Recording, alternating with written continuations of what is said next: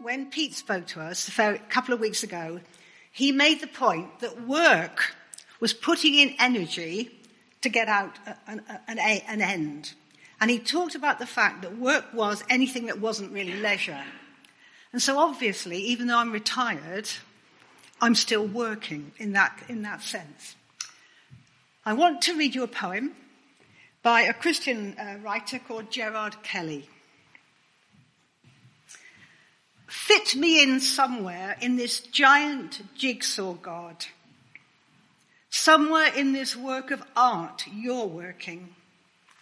Select a space my shape can fill, and with a puzzle maker's skill, let my contours find their fit without contortion. Teach me which patch I am, God, in the cosmic quilt you're quilting. Show me where my square of selfhood is of use. Let the colourful complexities of the pattern that is me find their purpose in the placement that you choose. Show me my position, God, in this group photograph. Stand me where you want me to stand. Put me next to whom you will. Make me stand for good or ill, precisely in the place your plan demands. Tell me what I am, God, in this body you are building. A tongue to taste, a nerve to serve, an ear to hear.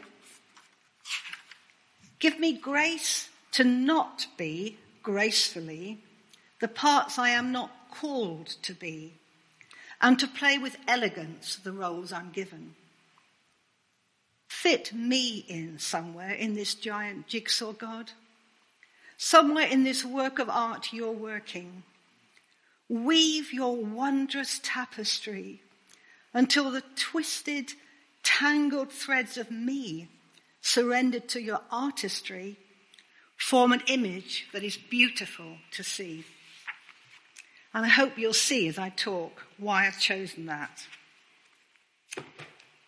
Now, one of the amazing things about the Bible is that it gives us principles. It was written thousands of years ago in a different culture, in a different context.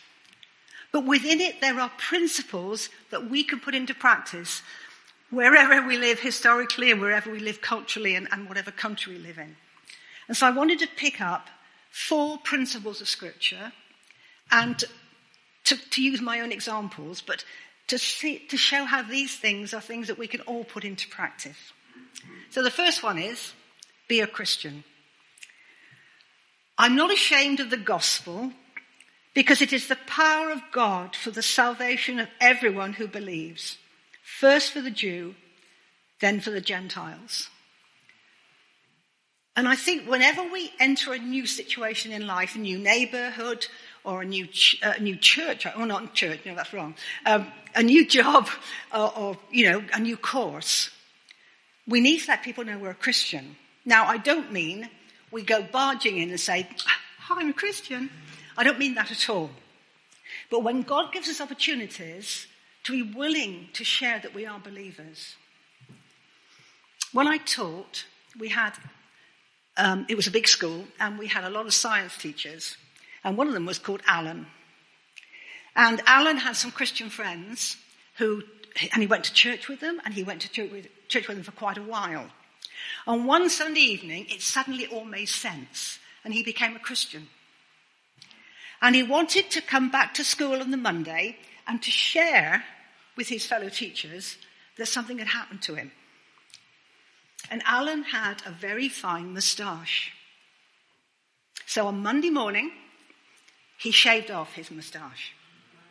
So he goes into the science staff room, and someone says, "Alan, you look a bit different today." "Yes," he says, "I've become a Christian." Isn't that brilliant? When my children were at primary school, I taught adults in very part-time, night school and daytime. And then a job came up in a local comprehensive school. And they wanted someone who could teach geography and RE. Well, my degree's geography. And when I did my postgrad year, they asked us to do a second subject. And because I'd become a Christian at university, I offered RE. So I go along for this interview. I went into the headmaster's room. There's the head of department for RE, the head of department for geography, and the chair of governors. Now, the chair of governors was the local vicar. So the questions go fine about geography and so on, that goes fine. And then the chair of governors, the vicar, says, Mrs. Cole, you are going to be teaching RE. Do you believe that God made the world? So I reply, yes, I believe God created the world. He's creator God. The chair of governors, vicar, sat back like this and said, I am a vicar and a scientist, and I can tell you that is not true. So I said, actually, my God is great enough to do anything. When I went out of the room, I thought, I've lost that job. I got it. So once I got into school, again, I started a Christian union, and I ran a Christian union.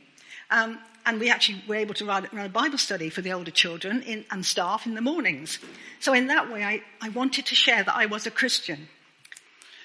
Now, I do have to say that when you commit yourself and you say in any context, I'm a believer, you will probably get some kind of anti-feelings. I suspect we've all faced that. There are situations where they ostracize you or they make life difficult for you. And I thought that's something maybe we could talk about afterwards. So, I am now in a St. Monica Trust village, retirement village. I have my own flat, and I live there. So, when my late husband and I, we moved together, it was just before lockdown, so it was all a bit difficult. But we have a wonderful pastoral coordinator called Colin Thompson, who, of course, comes to our church. And so there are services every week. So obviously, because we're believers and we wanted to be part of the believing community, we went to the services. And then Colin wanted some help with the Lent devotions, and so my husband and I got involved with that. So my husband died during the lockdown. But obviously, I'm still going to the services, and I've now started a Bible study group. So in that way, I want people to know that I'm a Christian, where I am actually am now. So the first principle, I believe, is that wherever you are, in any context, be a Christian and don't be ashamed of the fact that you are a believer. Second point, we need to pray, we need to read the Bible, and we need to depend on the Holy Spirit. If any of you lacks wisdom, he should ask of God, who gives generously to all without finding fault, and it will be given him. We need to know how to live as Christians, hence our Bible reading. And we need to pray that God will use us that day and help us to serve him in that particular day, and relying on the Holy Spirit. Now, I call them Holy Spirit nudges. And I want to give you a couple of examples. I went out one day to get rid of my recycling, and I saw a lady I know, and she looked so upset, really distressed. And I thought, I must go and talk to her. And then somebody else came up and started a conversation with me. And by the time this conversation had finished, the first lady had disappeared. So I went back home, I made my tea, and I kept this, it was a nudge, honestly, go and see her. I thought, will she want me to talk to her? So anyway, I went to her flat, knocked on the door. Oh yes, come in. And I said, I did notice you looked distressed. Can I do anything? And basically she needed to talk. And it was a really serious family problem. She talked and talked and talked. Now, in a normal context, like in a church, I would then say, can I pray for you? And I thought, so I said, would you let me pray for you? And she said, yes. I was so pleased. Now again, in a church context, I would probably put my hand on someone and pray for them. So I said, would you mind if I put my hand on you and pray for you? And she said, that's fine. And basically I prayed for peace for her, that she'd sleep because of this awful problem. And I went back to my flat thinking, have I done the right thing? And the next morning I was going past her flat and she said, come in. And she said, I slept really well. Thank you for praying for me. And I was so relieved. So Holy Spirit nudges. There was another time, I'd been out for a walk or something, and I was coming back. And God kept saying to me, I will call her Jane. Jane. I said, well, Jane? I saw her the other day. And I know she's come out of hospital, but she's okay. And he kept saying this. And I thought, I'm going to have to go and see how Jane is. Now, because she has carers, the door's open. So I rang the bell and called out, it's Christine, and went in. And she was having a really nasty, unfortunate sort of attack and was really unwell. And I was there available to get help. And I just thought, that's the Holy Spirit prod, isn't it? That we need to listen to. So, thirdly, in word and deed, act as well as you can. Serve wholeheartedly as if you were serving the Lord, not men. And then it says in 1 Peter, each one should use whatever gift he has received to serve others, faithfully administering God's grace in its various forms. Isn't that wonderful? We're all given gifts, and we're to use them as we're given them. And then it goes on, administering God's grace in all its various forms. That's marvellous. The grace that God can use me to give is different from the grace that God can use you to give. But I just think that's absolutely amazing. So I was thinking, what example could I use of really trying to work for God and not just for men? You have to hear a sad story first. When I was at school, my A-levels were geography, English literature, and history. And by nature, I'm a swotty child. So I had done all my revision. Okay, geography was fine. English was fine. Now, history was 3 papers with 3 different teachers, okay? So paper number 1 was fine, great. Paper number 2 was fine. Paper number 3, look, this is 1961, and I still remember it. I was sitting there, I opened paper number 3, and I could not answer any of the questions. We had been taught the wrong syllabus. Now, this is 1961, and in 1961, no one complained about teachers doing anything. I did pass, so I must have done well on the other 2 papers. But it left me with this absolute passion that whenever I taught anyone, they could do the exam paper. And particularly when I was teaching A-level at night school, wonderful people doing it in a year, and they were coming just for a couple, maybe 2.5 hours, just in a year, and tackling A-level. That's pretty good going. And I remember saying to them, I promise you that when you open the exam paper, you can do every question. And yes, okay, I was doing it for them, but I was doing it for God as well. Do you know one of the lovely things about teaching adults? If you have no discipline problems. Absolutely brilliant. Right, so how do I do it now? How do I do my best for God and not just for men where I live now? Well, the village I live in, St Monica's Trust, is amazing. I do recommend it to anyone who would like to eventually go into a retirement village. And we have lots of activities. Obviously, the idea is to stimulate. We have exercise classes. We have Zumba, which is really good. And we have concerts. And we have art classes and poetry classes and talks.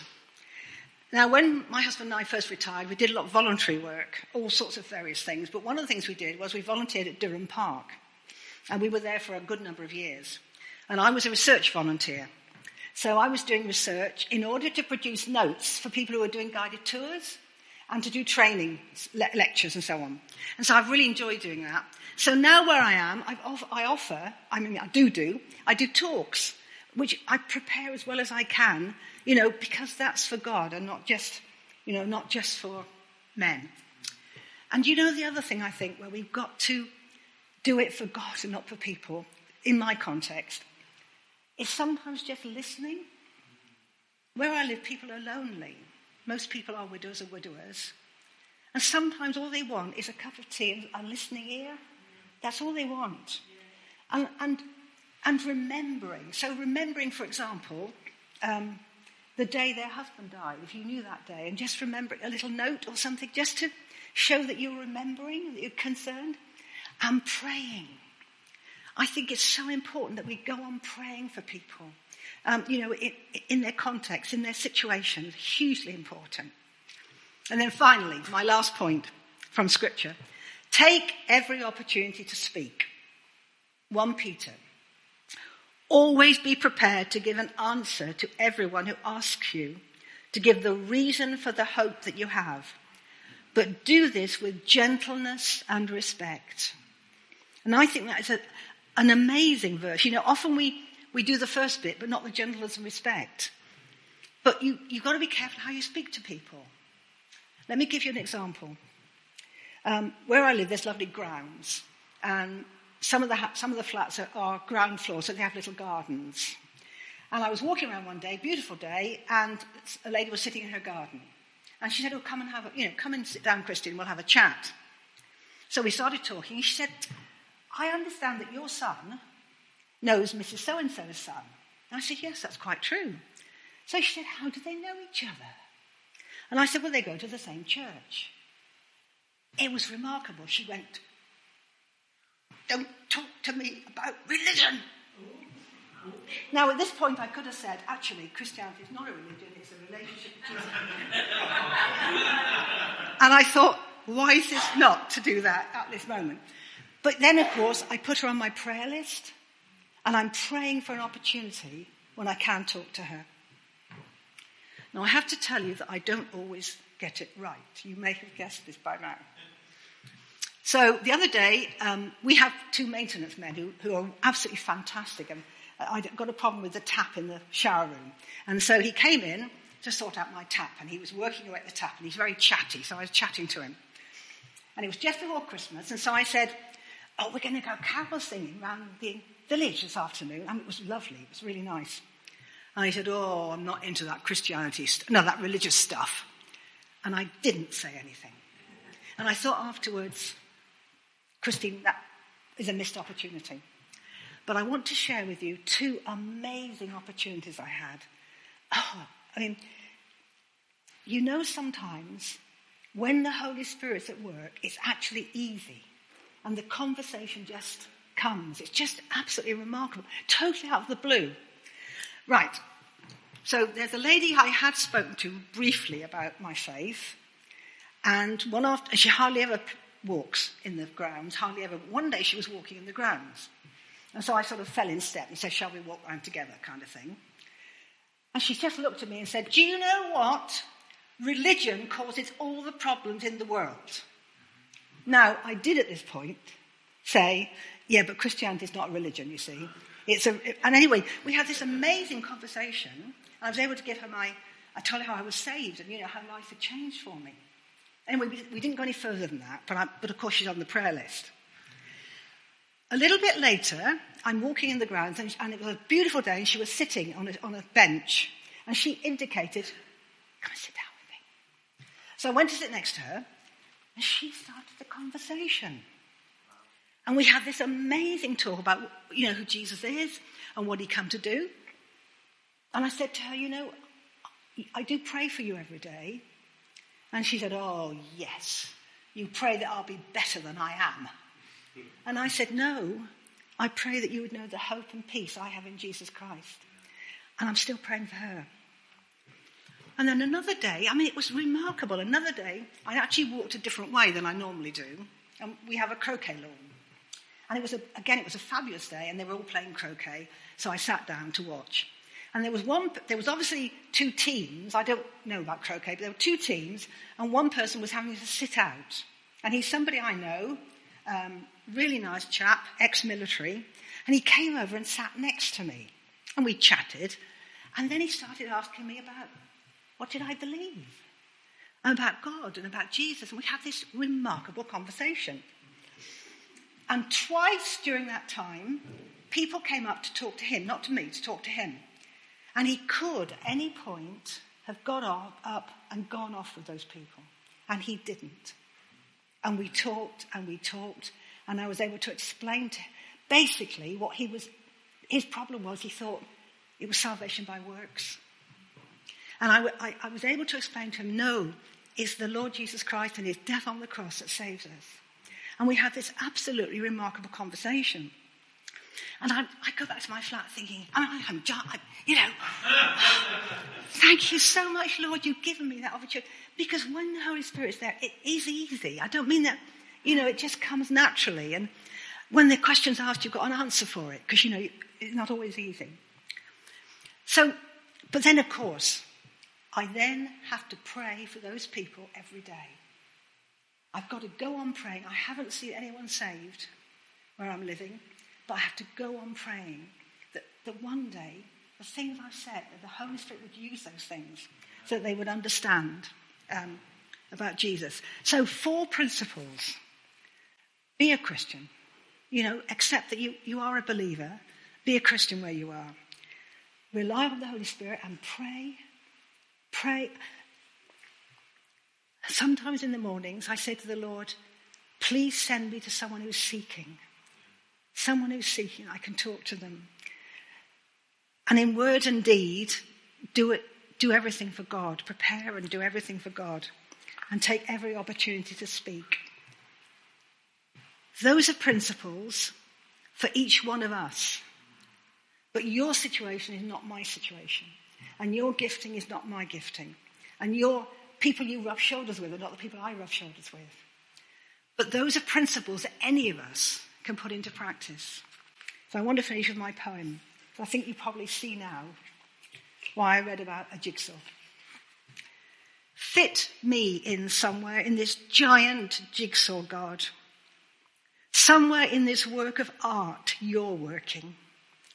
Select a space my shape can fill. And with a puzzle maker's skill, let my contours find their fit without contortion. Teach me which patch I am, God, in the cosmic quilt you're quilting. Show me where my square of selfhood is of use.